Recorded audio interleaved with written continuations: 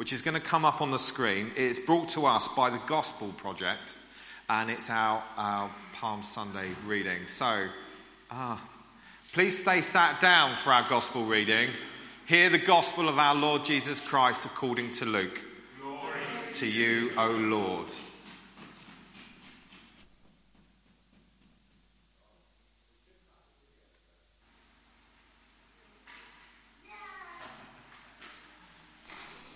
Is there a video? Oh, here we go. There we go. It was time for the Israelites to celebrate Passover.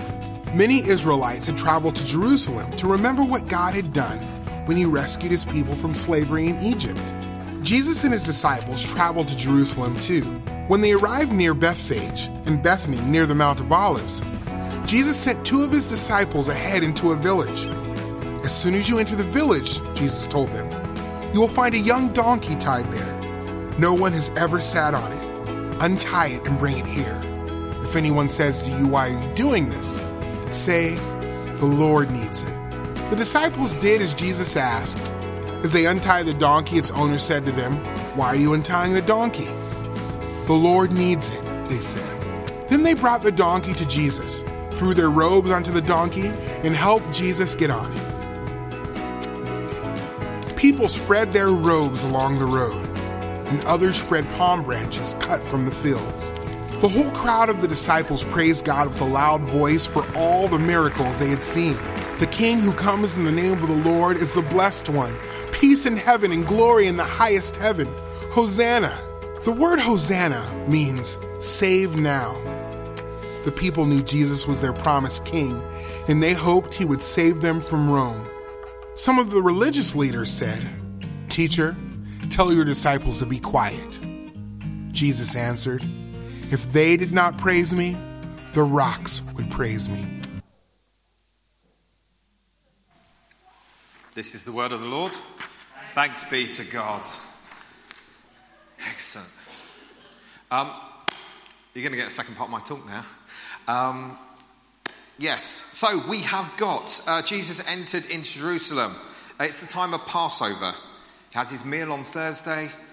He's crucified on Friday, buried, and on Sunday he rises again. Wow, what a journey. From this point on, everything moves quite quickly, and the crowd changes.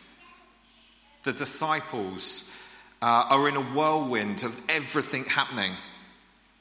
And as Jesus talks over the next week, people are getting more and more agitated. We hear it in our reading today.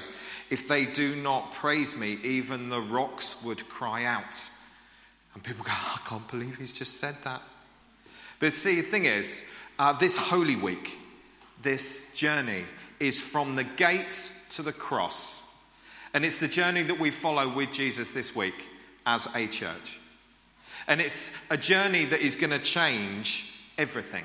It's a season that is coming where things are going to be renewed, where God's kingdom, his temple, where he resides, is changing.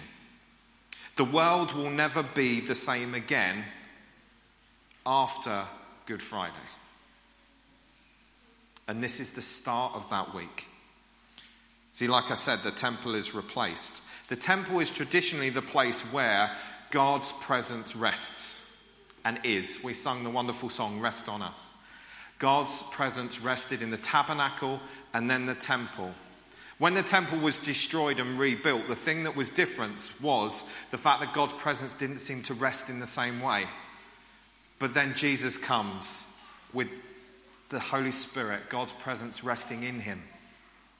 And when Jesus dies and is buried and rises and ascends, the Holy Spirit is then available to all of us. And God's Holy Spirit gets a new place to live, no longer in the temple, but within us, his people. That's the story that we are going to. But what I want to focus on this morning is the gate. Very particular thing. It comes up in the story. Just like the donkey from earlier. Do you remember the 3 P's? Prophecy, peace, and people. I'm only going to look at prophecy. So, I need a volunteer. And my volunteer is going to be Andy. Well done, Andy. Up you come.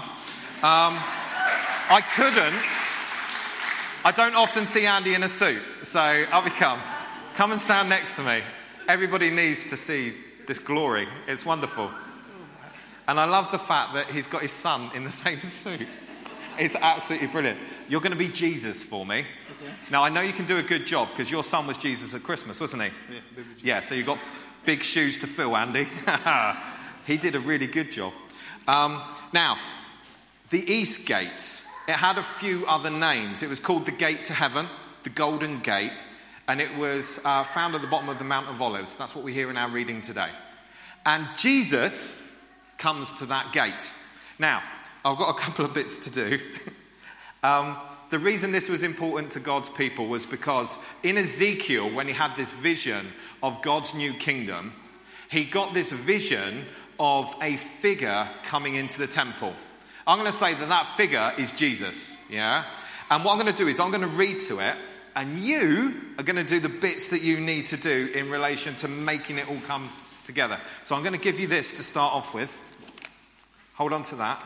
Have you ever used a compass? No. No. Excellent. You'll be fine. The man so this is Ezekiel. Somebody has met Ezekiel in his vision. The man brought me to the gate facing east. That's your first cue. Find east. East. Anybody help him? Where's east? Point in the direction. You reckon it's that way? East is that way. So the problem is, they're not going to see you. There we go. Okay. Are you guys going over here? Why do you think east is over there? We've got a compass. Hang on. Southeast.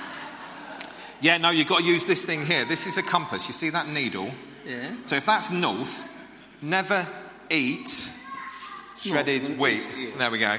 So This west north. is over there. So it comes in from over there. East. Yeah. So you need to be facing this way, but you're coming from that way. But the problem is, if he does that, you're not going to see him. So we're just going to have to turn it round anyway. That was rubbish, isn't it? Oh, never mind. Right, so the first line, then the man brought me to the gate facing east, and I saw the glory of God, that be you, of Israel, coming from the east. Oh, so you're coming from that. Yeah, that makes sense. Coming from that way. And his voice was like the roaring of the rushing of water. Off you go. Excellent. That's superb. I think what they're saying is, has anybody stood next to a river when it's in full flow and it's coming down the rocks and you can hear it when you get close to it? That's what they're saying about the voice. There is power in it. There is authority. It is not to be messed with. Doing a good job. Well done. And the land was radiant with his glory. Can you be more radiant than you are? Oh, lovely. Excellent. The glory of the Lord, that be you, entered the temple through the gate facing east, which was that way. Then the Spirit lifted me up. There we go. Okay. And brought me into the inner court. You're now in the inner court. And the glory of the Lord filled the temple. So your glory fills the whole temple. While the man was standing beside me, I heard someone speaking to me from inside the temple. He said, "Son of man, this is the place of my throne." And as if by magic, there is a throne. Excellent. Go and take a seat. So this is my throne and the place of the soles of my feet. I hope you've got good shoes on. Yeah? He's got very nice shoes on. They're nice. Where'd you get them from? You don't know? All right then. Excellent. This is where I will live among the Israelites forever. Now, one of the things with this is you're supposed to be shining. So I'm just going to drop this down. There we go. That's better. One there and one there. You see, what we've got in Ezekiel, hang on. There we go. What we've got in Ezekiel is... I love that. That's brilliant. Just stay there. It's fine. What we have in the story in Ezekiel is we've got this image of a person who comes into the temple, and actually their radiance shines brightly. Now, at the moment, we can see you really, really well. But it's like these lights, if they were shining out this way, the glory of God was filling the place. We hear in the New Jerusalem that there was no need for sun or moon because God's glory was lighting everything. You see, what we have in Ezekiel is we have the story of God restoring. Andy, you've done a really good job. I'm going to let you go now so I don't embarrass you too much.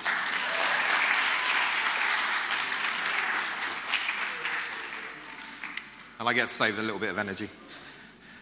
Yeah, so in Ezekiel we have this story of that people are recognizing the gate to heaven.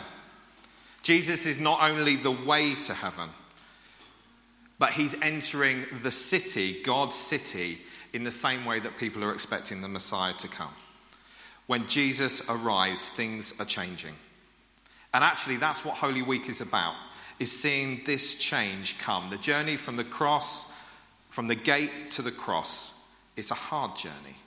But it is one that we travel with Jesus on this week and with our brothers and sisters. You see, his entry was more than just, I'm here. He wasn't just getting off the bus and then walking in. He was saying, this is me. And you know, when I was looking at Palm Sunday, I started looking at the gate, this east gate. And I found that in Acts 3, there's another story that includes this east gate. There's a little bit of discussion about where this east gate is. But it's the two disciples going up to the temple after Pentecost. And it's probably about 6 to 8 weeks after everything has happened from this point onwards. And as they're walking up to the temple, there is a man who is lame sitting at the side of the road. And they say this. They say, in Jesus' name, rise and be healed. Now, this is the first time we hear in Acts of a miracle happening by the name of Jesus. We've seen miracles happen. We've heard the disciples speak in different languages. We've seen Jesus turn up. But this is the first time we have seen somebody in the name of Jesus let his kingdom come and seeing it happen. And what happens at this point is the man gets up and with everybody else around him, they walk into the temple praising God. Very similar to that first Palm Sunday where Jesus entered in. But this time, it wasn't just Jesus walking. It was the disciples holding the very presence, the very Holy Spirit with them, seeing the world change. And this is really my challenge for us. If we want to see things change in our world, we need to say in Jesus' name, let his kingdom come. When Jesus arrived, the world was turned upside down. Things were renewed. It was prophesied. He brought peace and he came to his people. We're called to do the same. We're called to bring God's word to his people, to bring peace, to see things made right, and to call people home. So that's my challenge really to us, is are we willing to go out in the name of Jesus and see his kingdom come and call on his kingdom to come? Now, I also have a question for you just to finish. If Jesus arrived now, and I'm going to say he got off the 61, because we've obviously established he would have got on a bus if he was coming now, and he came through the doors at the back, which actually are the east gates. They're the double doors from the east, and he came through. What would our response to him be? Would it be like the disciples, where we say, blessed is the King who comes in the name of God, in the name of the Lord. He brings peace from heaven. And he brings his glory into this place as if heaven is here. Would we cry, Hosanna, now? What was it that they said on the thing? Hosanna means? What was that? Save us. Save us now. Hosanna. Yeah. How would we respond to him if he arrived on a 61? How have our children done with their little drawings? I say little drawings, they're not that little at all. Has anyone got a drawing that I can show? Has anybody got, can I show that? Is that all right? Brilliant. I think he might have had a little bit of help.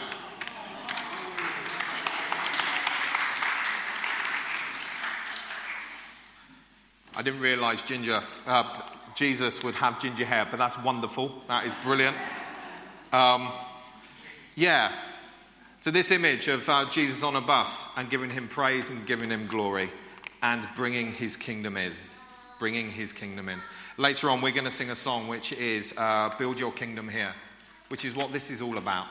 And this Sunday, Palm Sunday, we get to celebrate that actually he has arrived. His peace is coming. In fact, it's already here. And we get to celebrate it and with him to build his kingdom. That was superb, guys. It's really, really good. Now, Bimby, I'm going to ask you to come forward and lead us in our prayers, if that is okay. Now, children, if you would like to help Bimby with the prayers, I do believe that our stream doesn't include down here, does it? No, it doesn't. So if our children want to come forward to help Bimby with his prayers, with the responses, I'll sit down here with them. Cool. Children.